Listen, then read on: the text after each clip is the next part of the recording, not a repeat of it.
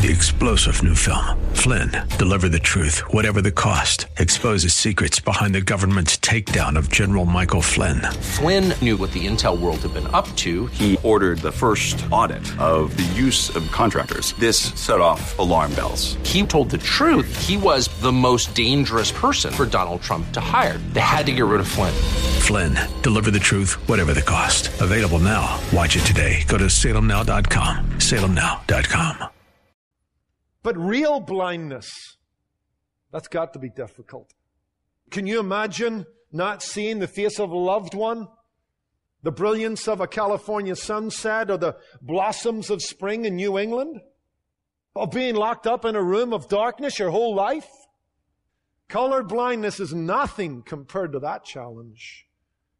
Although I would say this, as bad as physical blindness is, spiritual blindness is worse yet. The Bible talks about spiritual blindness, of seeing only the seen and not the unseen, of being confronted with evidence concerning God's existence, God's love, God's power, God's grace, and His Son, Jesus Christ.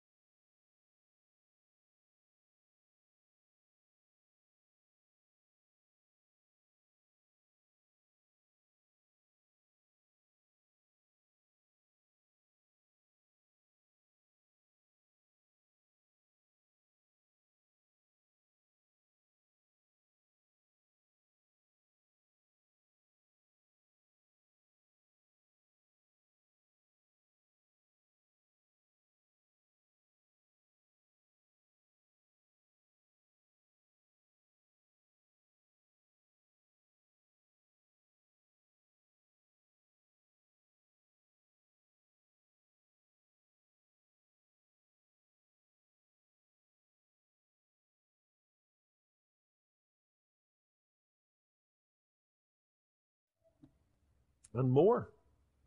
Echoes of Moses in the wilderness, echoes of God's provision of manna over 40 years, reminding us that a greater than Moses is here, reminding us that Jesus is God and can provide in the wilderness. We saw in verse 4 that feeding took place in the wilderness. So here they have just either heard or witnessed this further evidence of Jesus' deity and divinity. That should be clear. That should be convincing. If you get beyond that miracle, you've had miracles where He has healed the sick, where He has exorcised demons, where He has shown authority over nature. I mean, Exhibit A, Exhibit B, Exhibit C, Exhibit D.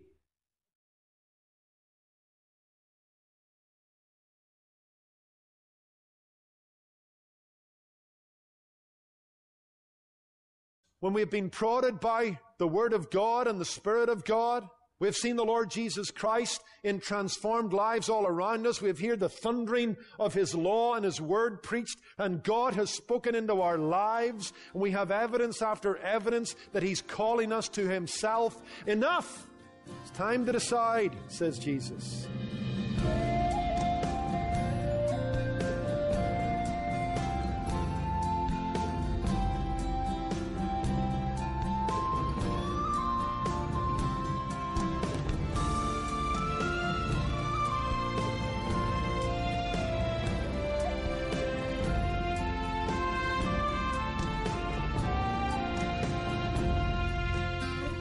When you receive an invitation, there are three possible answers: yes, no, and maybe. But maybe can't stand forever, especially when the person we're responding to is Jesus.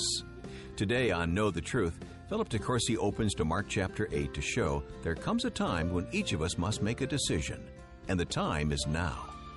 If you missed any of the previous messages in the Essential Jesus series, you'll find them all at ktt.org. Let's get started with today's message. For those of you that don't know, I'm green and red colorblind. Now, I do want to put you at ease. I can read traffic lights. But I am colorblind in reds and greens. That doesn't mean that I live in a world of black and white, by the way. It just means that it's harder for me to distinguish between shades of red and brown and green. Sometimes those colors seem a little muddled and murky to me. And it's really not that big of a deal. Maybe once in a while I'll come down, Gina will look at me and say, that outfit doesn't work, get back upstairs. I picked the wrong colors. It's all our color combos all off.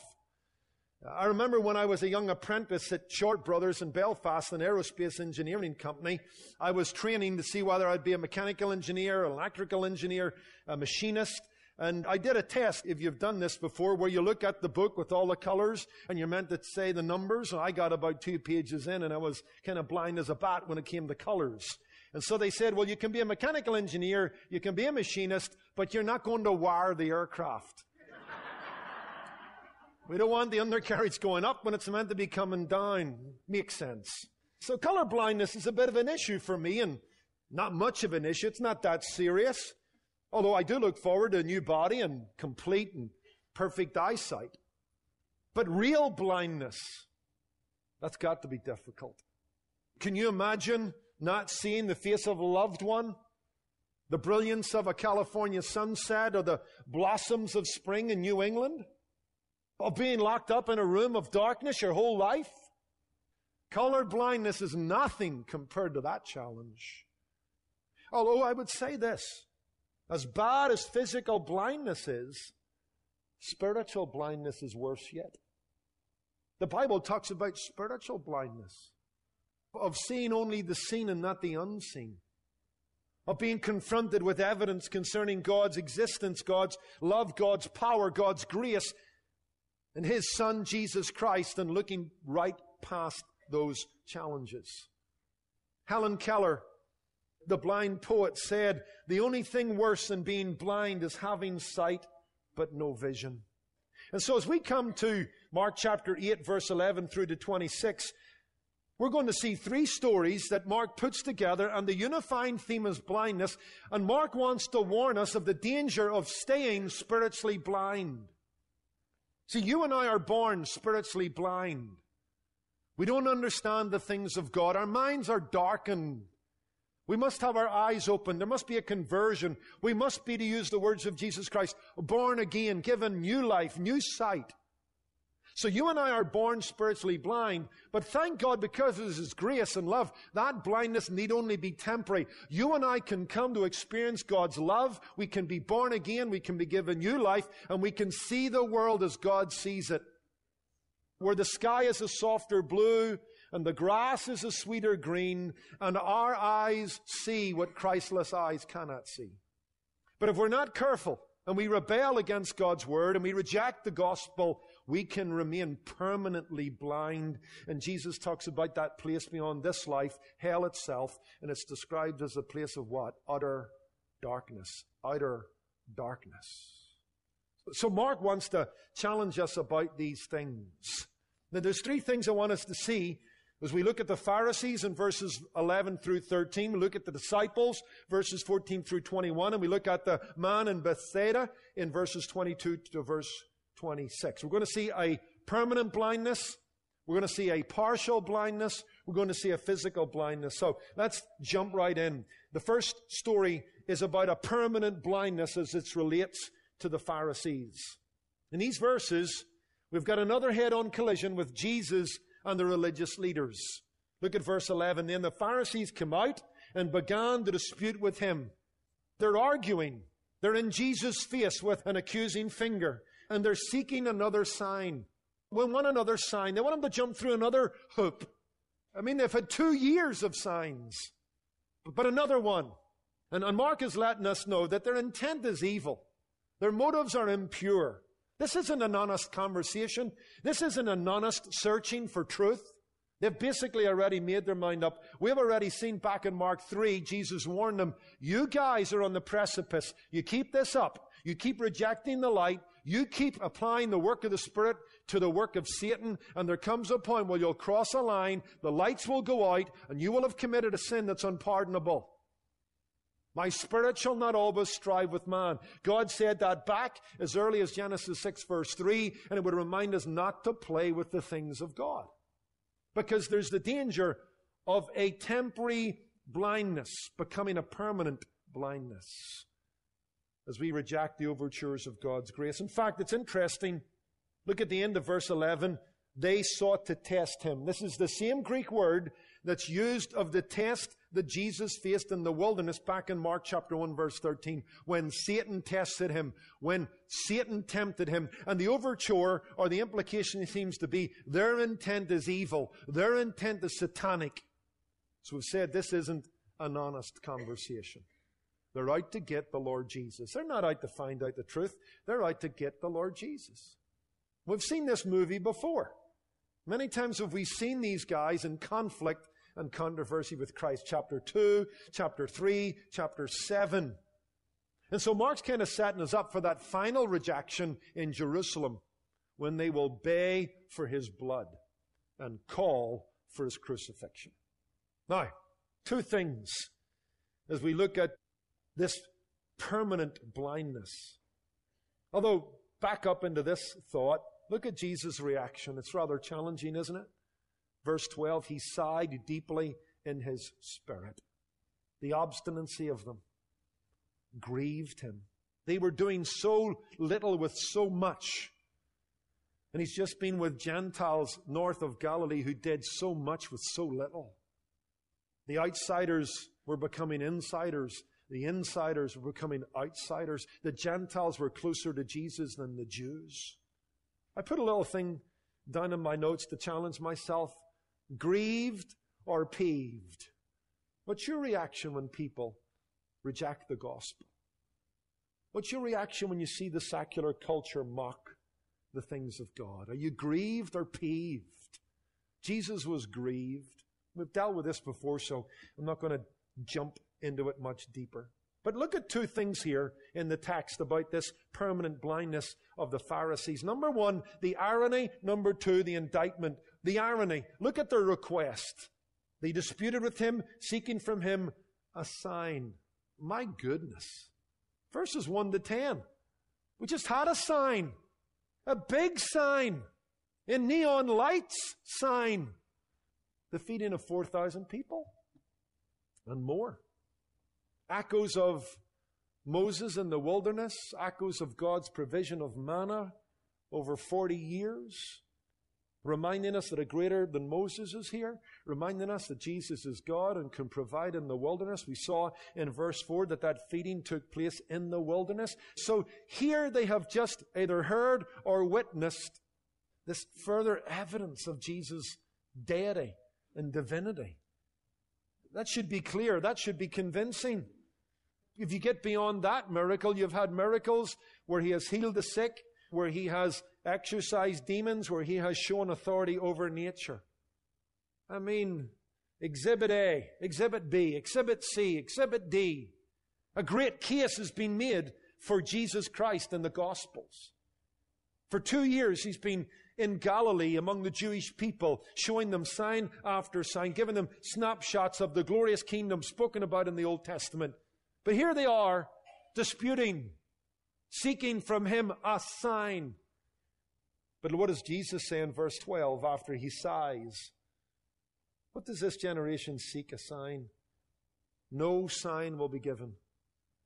Enough evidence. It's time to decide.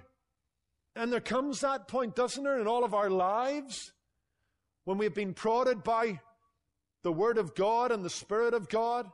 We've seen the Lord Jesus Christ in transformed lives all around us. We've heard the thundering of His law and His Word preached from pulpits we have sat under. And God has spoken into our lives. And we have evidence after evidence that He's calling us to Himself. And you know what? We're going, maybe one more sermon, maybe one more sign. God, if you do this, enough. It's time to decide. No more sign, says Jesus. Enough evidence. Come back to that a bit more, because that leads to the indictment. The irony is they're asking for a sign after a great sign, after many signs. Because you see, none are so blind as those that don't want to see. Because Jesus won't jump through their hoop. This isn't a genuine approach. Their intent is to test Him. There's something satanic going on here. They're disputing with Him. This isn't an honest conversation. This is insincere. This is provocative. This is in a spirit of unbelief. And Jesus has warned them, hasn't He? If you go back to chapter 3 and verse 22, we read indeed that they had charged Him with acting in the name of Beelzebub. And Jesus warns them, no, guys. In fact, let's think about this time in the wilderness of the Israelites. And God provided for them, and God gave them sign after sign, token after token. Moses spoke to them, but they tested the Lord in the wilderness. Go back to Psalm 95 and verses 7 through 11, and I'll read it for you. Psalm 95, verses 7 through 11, as that time in the wilderness is described. For He is our God, and we are the people of His pasture, the sheep of His hand. Today, if you will hear His voice, do not harden your heart, as in rebellion, as in the trial in the wilderness, when your fathers tested me, and they tried me, though they saw my work. For 40 years I was grieved with that generation. Here we are in Mark chapter 8. Jesus is grieved. Why? Because He's being tested by an unbelieving generation of Jewish leaders who have seen His work and seen the signs again and again and again. And Jesus indicts them. Do you know how we know that? Look at verse 13. And He left them. He just walked out on them. That's a judicial. It's not unlike Mark chapter 6 and verse 11, where Jesus tells His disciples as they go into a city and they reject, they're to walk out and shake the dust off their sandals as a signal. Hey, if you're rejecting God, be careful, He'll reject you. This is an abrupt sign of judgment. No more games, no more playing with the sacred, no more defining God on your terms. They were saying no to Him and He's saying no to them. This is a frightening thought. It's a challenging thing where you have this act of dismissal on the part of Jesus. He closes the door and He throws away the key. And I think there's something to be said here that's a challenge to us. Let's not play with the things of God. We are accountable for the light that's given and what we do with it.